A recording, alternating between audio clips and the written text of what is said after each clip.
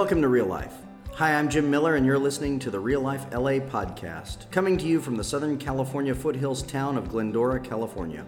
We're a church for everyone, and we exist to lead lost people to Jesus, building a community of grace with a God-sized vision that reaches from generation to generation. As you hear today's message, we pray that God speaks specifically to you, opens your heart, and shows you how to live each day with more joy, beauty, and wonder.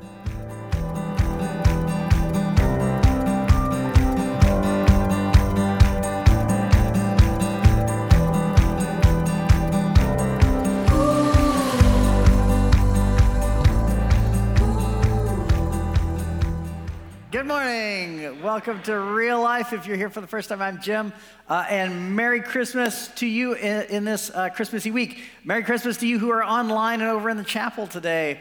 It is a big week here, and Stacy and Kevin went through all the services that we have this week. There's so many of them I don't even remember when they are. I'm just going to live here for the week, and look forward to seeing you all at various times. Thank you to all of you who were here yesterday. We had a huge crew come out, and we realized if we ripped out some fencing out there, we could double park cars and probably get another 12 or 15 cars in out there. So as you see, there are cars that are now parked on the dirt out there. That's staff and musicians who are here before you get here and here after you leave. And if cars are parked on the dirt, you can just double park us right in. And that way we get another 50 people or so in the parking lot, which is great. So thanks to all of you who helped with that. So Christmas is here. Are you excited? Yeah? Are you decorated? I have some next door neighbors whose house is lit up like the sun. It is incredible. And the pals too are right around the corner there. My whole neighborhood's starting to break out in just light. And so it's a beautiful neighborhood that I live in. And we're looking forward to a good time of family and worship and Christmas celebration. And I wish that for you and all the people you love as well. As always, at this time of the year, it is my right and responsibility to ask that you remember the church in your year-end charitable giving. I know a lot of people wait until December and they decide what they're going to do in the course of the year. The ministries that you've done as a church this year have been incredible, and it's because of God's grace and your big hearts that we've been able to do all that we have. Sending 100 gifts to Mexico this week, and the way we've reached out to the homeless. There are people who joined our church this year and are now in rehab because they wanted to get their lives in better shape. And it's because of your ongoing care for the world around us that those kinds of things happen. So thank you for your generosity throughout the course of the year. And as we head into the final week of the year, if you'd prayerfully consider our church, that helps us plan for the ministries of next year. And there are big things coming. Let's take a minute. And as we get into our series of, continuing our series of studies this morning, let's take a minute and pray together. Pray with me.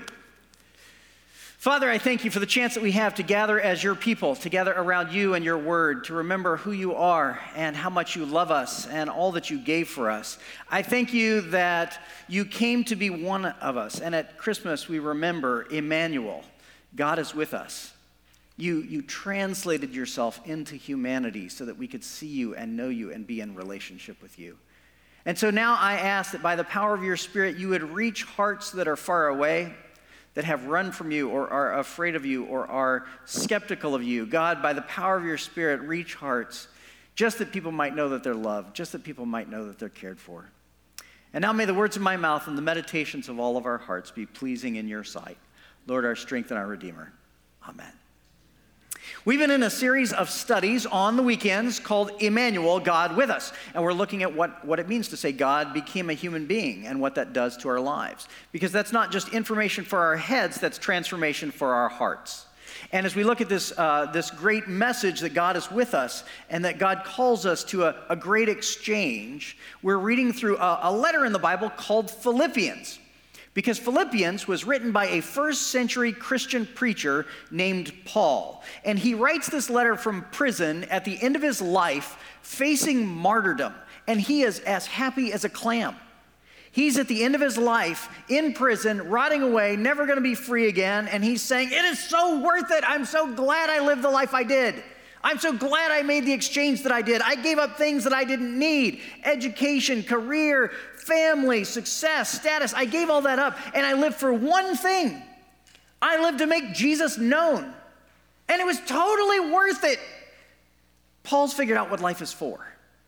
And Philippians shows us not just how to do it, but how good it feels when you get to the end and you realize you did it right. And I want to get to the end and realize I did it right. I mean, when I get to the end of this life, whether I'm rotting in prison or whatever, I hope that I look back and go, oh, that was so worth it. I'm glad I made that decision. I'm glad I did it that way. And so we're reading Philippians together to see what it means to let go of the things of this world that we don't need to hold on to or shouldn't hold on to take hold of the meaning of life and to live for Christ. To get into our study today, our study in Philippians and the city of Philippi, the ancient Greek city of Philippi, I need to do a deep dive into the first century context, because there's something interesting going on in the first century world, which when you understand it, illuminates the scriptures. It makes them clearer and more alive than they might have been. It's kind of fascinating. So Paul, first century disciple of Jesus, actually originally a Jewish guy who was going around killing Christians because he thought they were perverting the Jewish faith, and then miraculously converted to Christianity and became the great megaphone of Christianity in the first century world. So picture Paul. He's given up, he was well educated, gave up education, gave up career, gave up status to go city to city making Jesus known where nobody had ever heard of Jesus before. And there was a road on which Paul walked called the Via Egnatia. And it was this big Roman road. It had been built 150 years before Jesus walked the earth. And to give you a sense for the span of this road, it was 700 miles long. That is the distance from where you are sitting right now to the Oregon border. It's a gigantic road that spanned across the north end of Greece. And the Romans built roads for one reason. They built it to expand their empire. They built roads to expand their control, because when you build a road through a territory, through wilderness, your armies can then march down the road and go and conquer the next country over. And the Romans used roads like a weapon as surely as they did a sword or a catapult. They built these roads so their armies could march off and conquer a new territory, take it over, collect taxes, conscript their young men into the army, and then go and take the next country after that. And so the Via Egnatia was this long 700-mile road that went from, you could take a little boat from Italy to Greece and then march all the way over to Turkey. And they built this for the purpose of expanding the empire. Now, Philippi is this little Greek city. We've been reading the letter to the church in Philippi. And Philippi is this little city smack dab in the middle of the Via Egnatia, right in the middle, and it's right on a port, so boats can come in and you can walk in either direction from there. And so it became this major, important, rich port city, this hub city through which all kinds of people traveled. And Paul, who wanted to make Jesus known, would target cities where there was lots of foot traffic. He was just like Starbucks. You figure out where everybody's going to be, and then you plant one there because everybody's going to come, right? So it's a good strategy.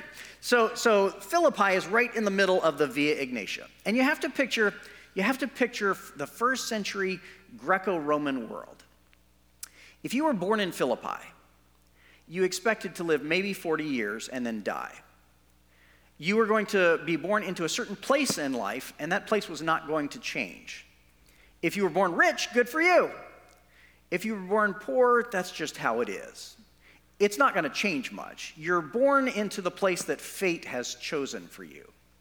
Your only goal in life is to sort of enjoy what you can and then stay out of trouble. Don't provoke the empire because they'll kill you off pretty quickly. Just enjoy life as best you can. Practice the virtues, which usually means settling for the place in life that fate and fortune have designed for you. Paul goes to Philippi, this ancient city that Rome has built through conquest. And you got to picture Paul walking on the Via Egnatia, walking down this road. And don't, like when we read about historical figures, it's easy to picture them as like, superheroes or like comic book characters or something that's in black and white or sepia that you can't relate to. This is a guy just like you and I. This is a guy who could have been sitting here in the pews with us on Sunday morning, and he would have understood our lives, he would have related to us, he would have felt the same kinds of things. Humanity has not changed that much in 2,000 years. He would have been like us. And yet he's figured out what life is for. Life is for making Jesus known. That's the purpose of it. That's what you do. A life lived well is a life spent making Jesus known. And Paul is walking down the Via Egnatia, this long road, because he's going to Philippi.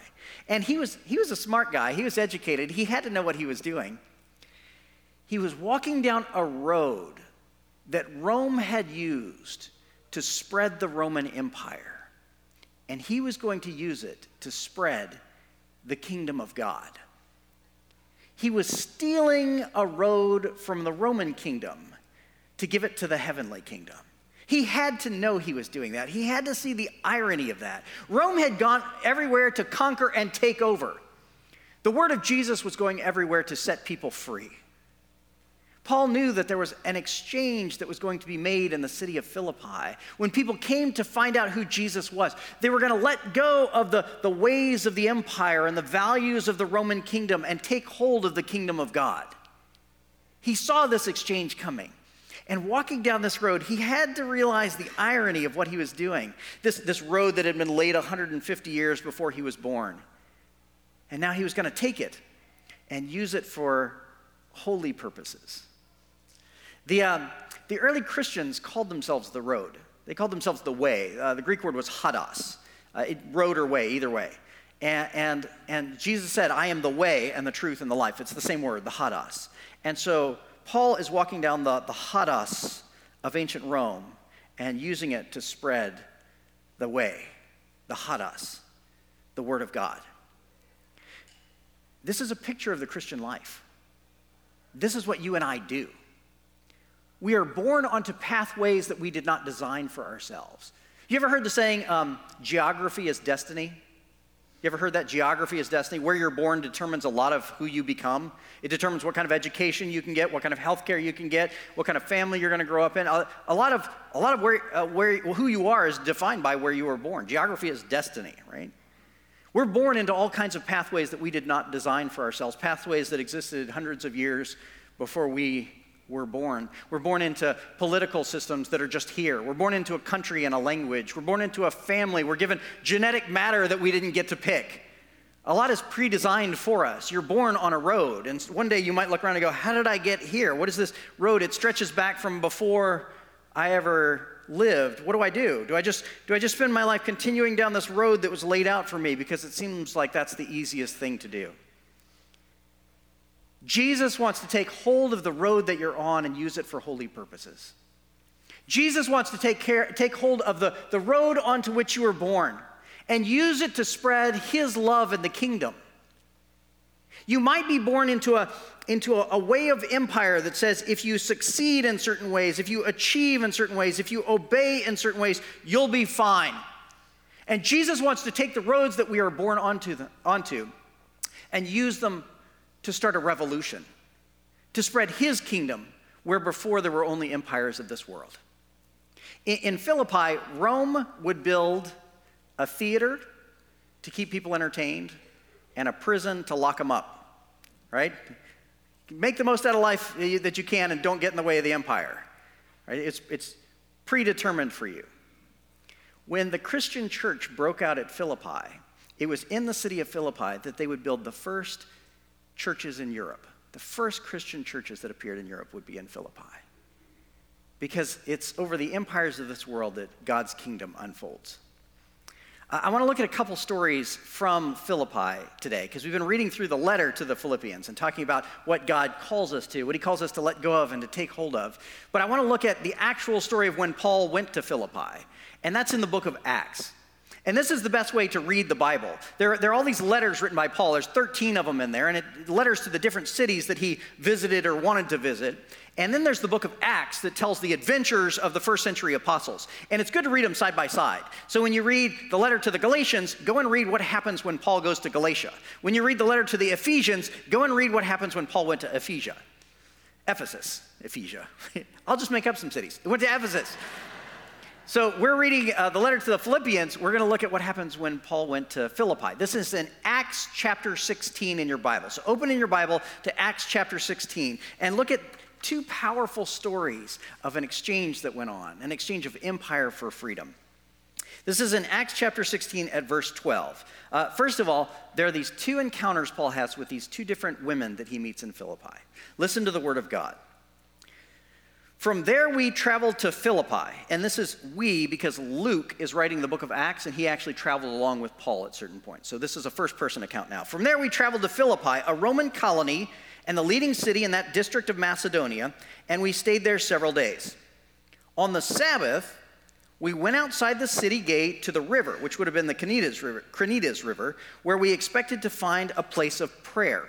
This was actually the custom in the first century Jewish world. If it was a big enough city, there would be a synagogue, a building where they went and worshiped on the Sabbath day, on their Saturday. But if there was not a big enough Jewish population, the Jewish people in that town would go outside the city on the Sabbath day and gather by a river. They would gather by a body of water.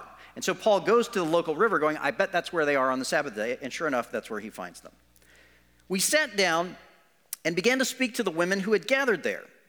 One of those listening was a woman from the city of Thyatira named Lydia, a dealer in purple cloth.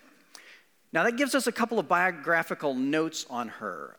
It was not commonplace for women to be working in business, much less to be a manager of a business. So Lydia is probably a widow.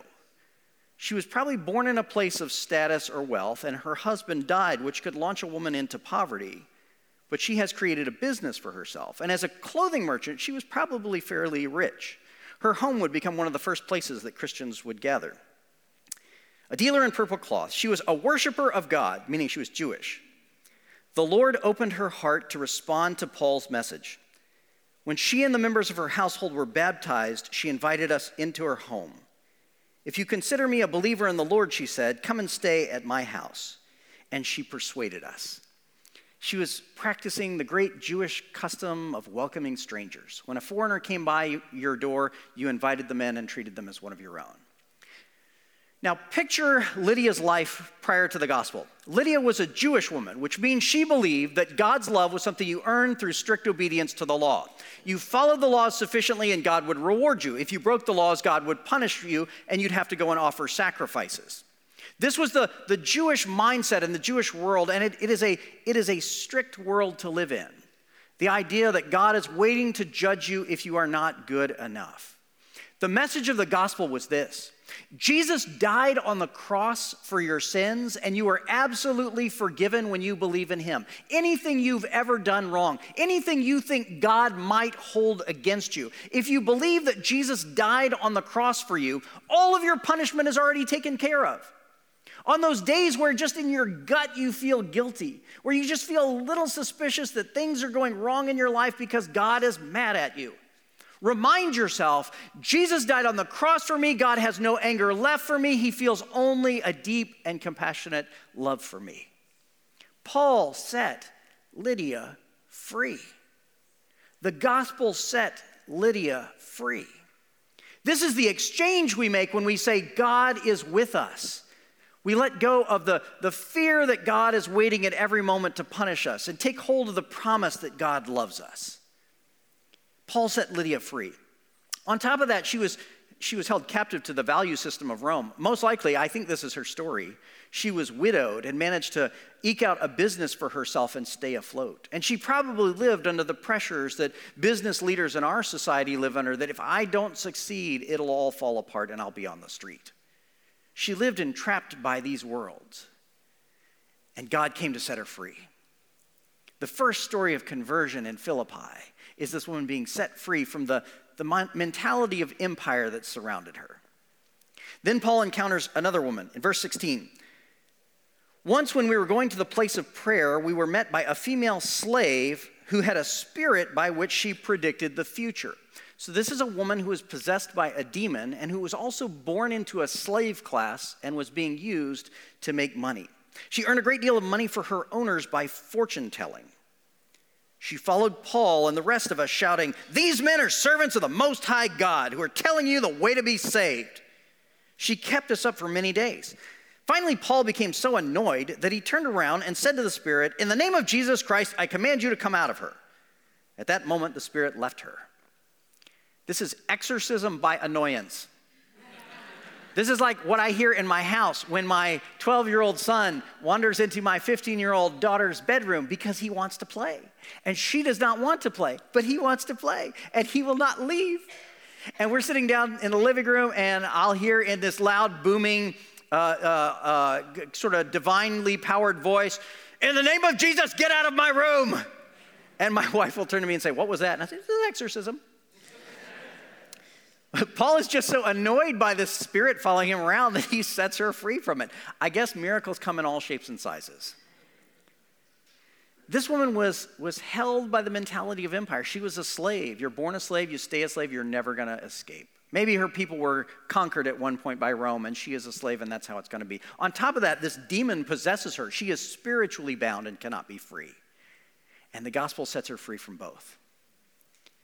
And this is the map of the Christian life for you and I. When we invite Jesus in, he takes us off of the pathways of the empire and he sets us onto the pathways of the kingdom. He takes us out of the power of the things that enslaves us and he sets us free to new life and to real life. There are all kinds of things that bind us and hold us. You may think you're free, but think about how much of your waking life is spent trying to satisfy other people's agendas for you. You can be held in slavery and bondage by a need for status, by a need to appear in certain ways. You can be held in bondage by your Instagram account, needing at every moment to post exactly the right and most happy selfie, and so that everybody will know how wonderful you are. Hi, there you go. So everybody will know how happy your life is. I just did that. Jesus came to set you free from that as well. Jesus came to set you free from the need to maintain appearances. You can be held in slavery to status. You can be held in slavery to success, to the need to amass a trophy case for yourself, showing how accomplished you are. And there are all kinds of very successful people in our society and our world who spend their lives never feeling good enough because they are enslaved by that need to prove themselves. Jesus came to set you free from that pathway of empire to put you on a pathway of the kingdom of God. We can be enslaved by status and success. We can be enslaved by sloth, by laziness. We are losing a generation of boys to pot, porn, and video games because they are being told the best you can do with your life is to entertain yourself. There's a theater and there's a prison. Entertain yourself and stay out of trouble. That's what life is for. That is every bit as much a spiritual bondage as any other. And Jesus came to set us free from that kind of meaninglessness. We can be held in slavery to status, to success, to sloth, and ultimately to dark spiritual powers. This woman was controlled by a demon. And that really exists in this world.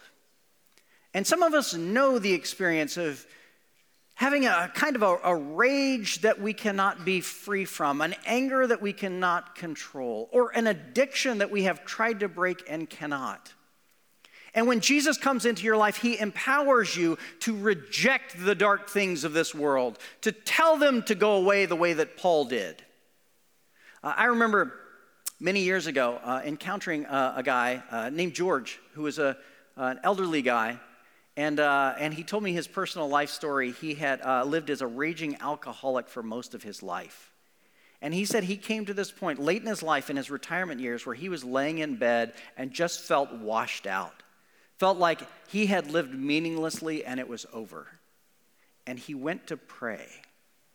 And he said, I kid you not, Jesus appeared in my room, bright like light.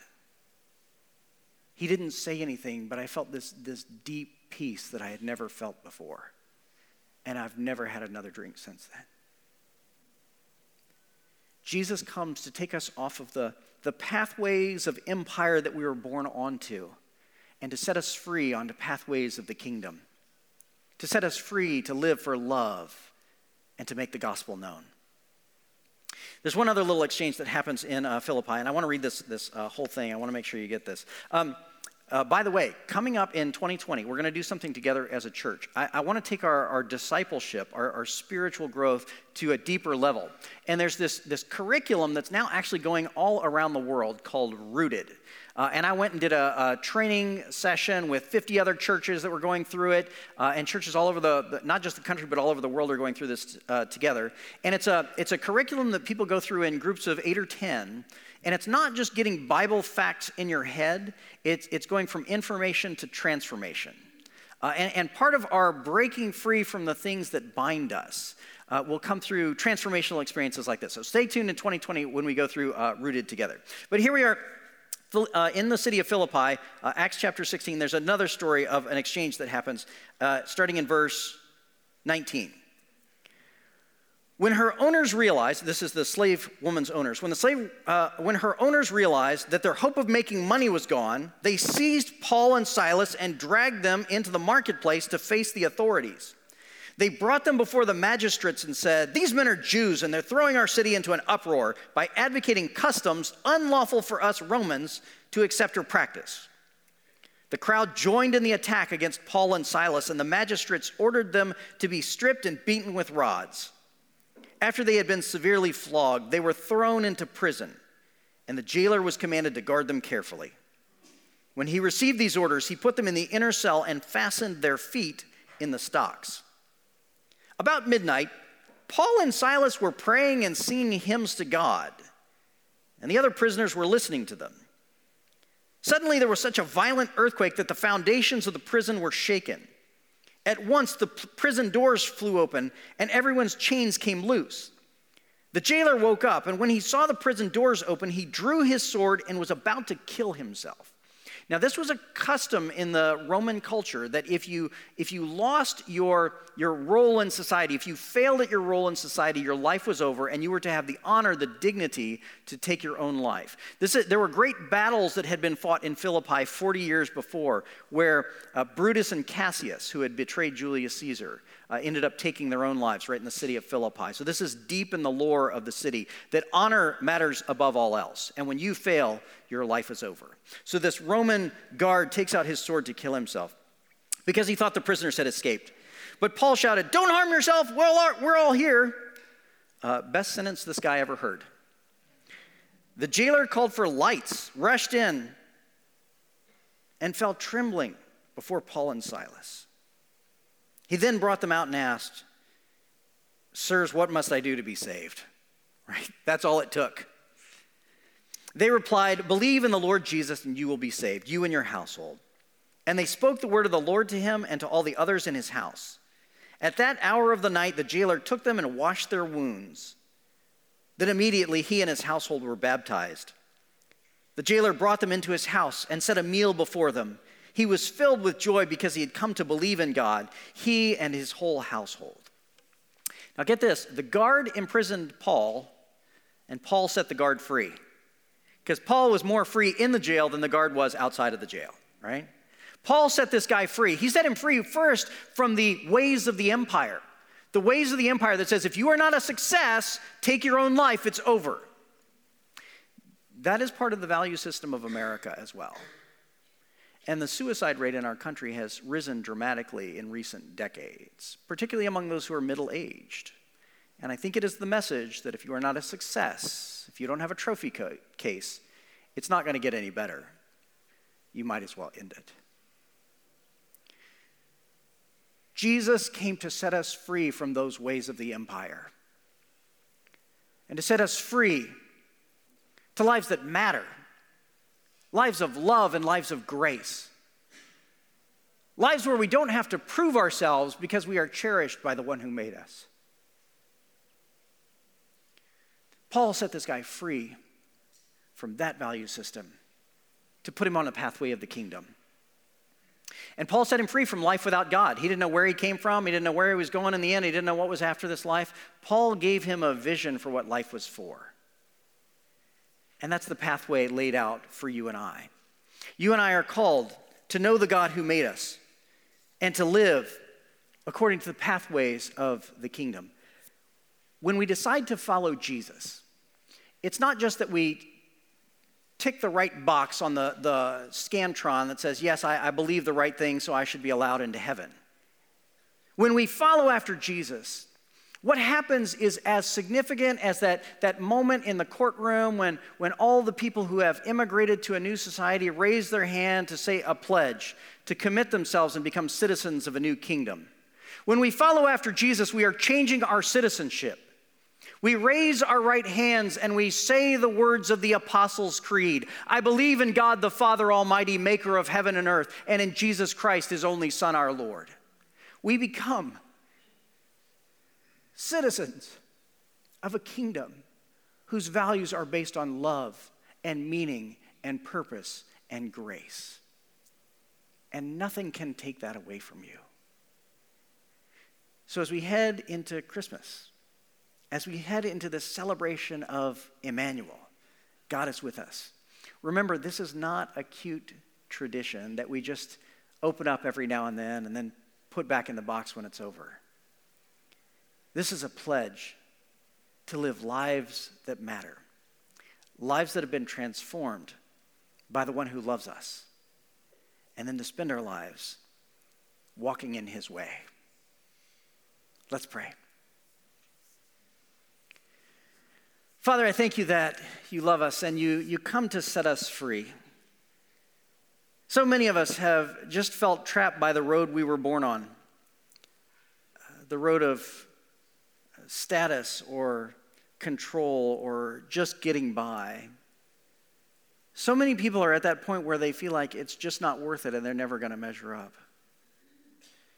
Jesus, give us a vision for the transformation of the road that we're on, that it might no longer be a pathway of the empire, but that it might become a pathway of the kingdom.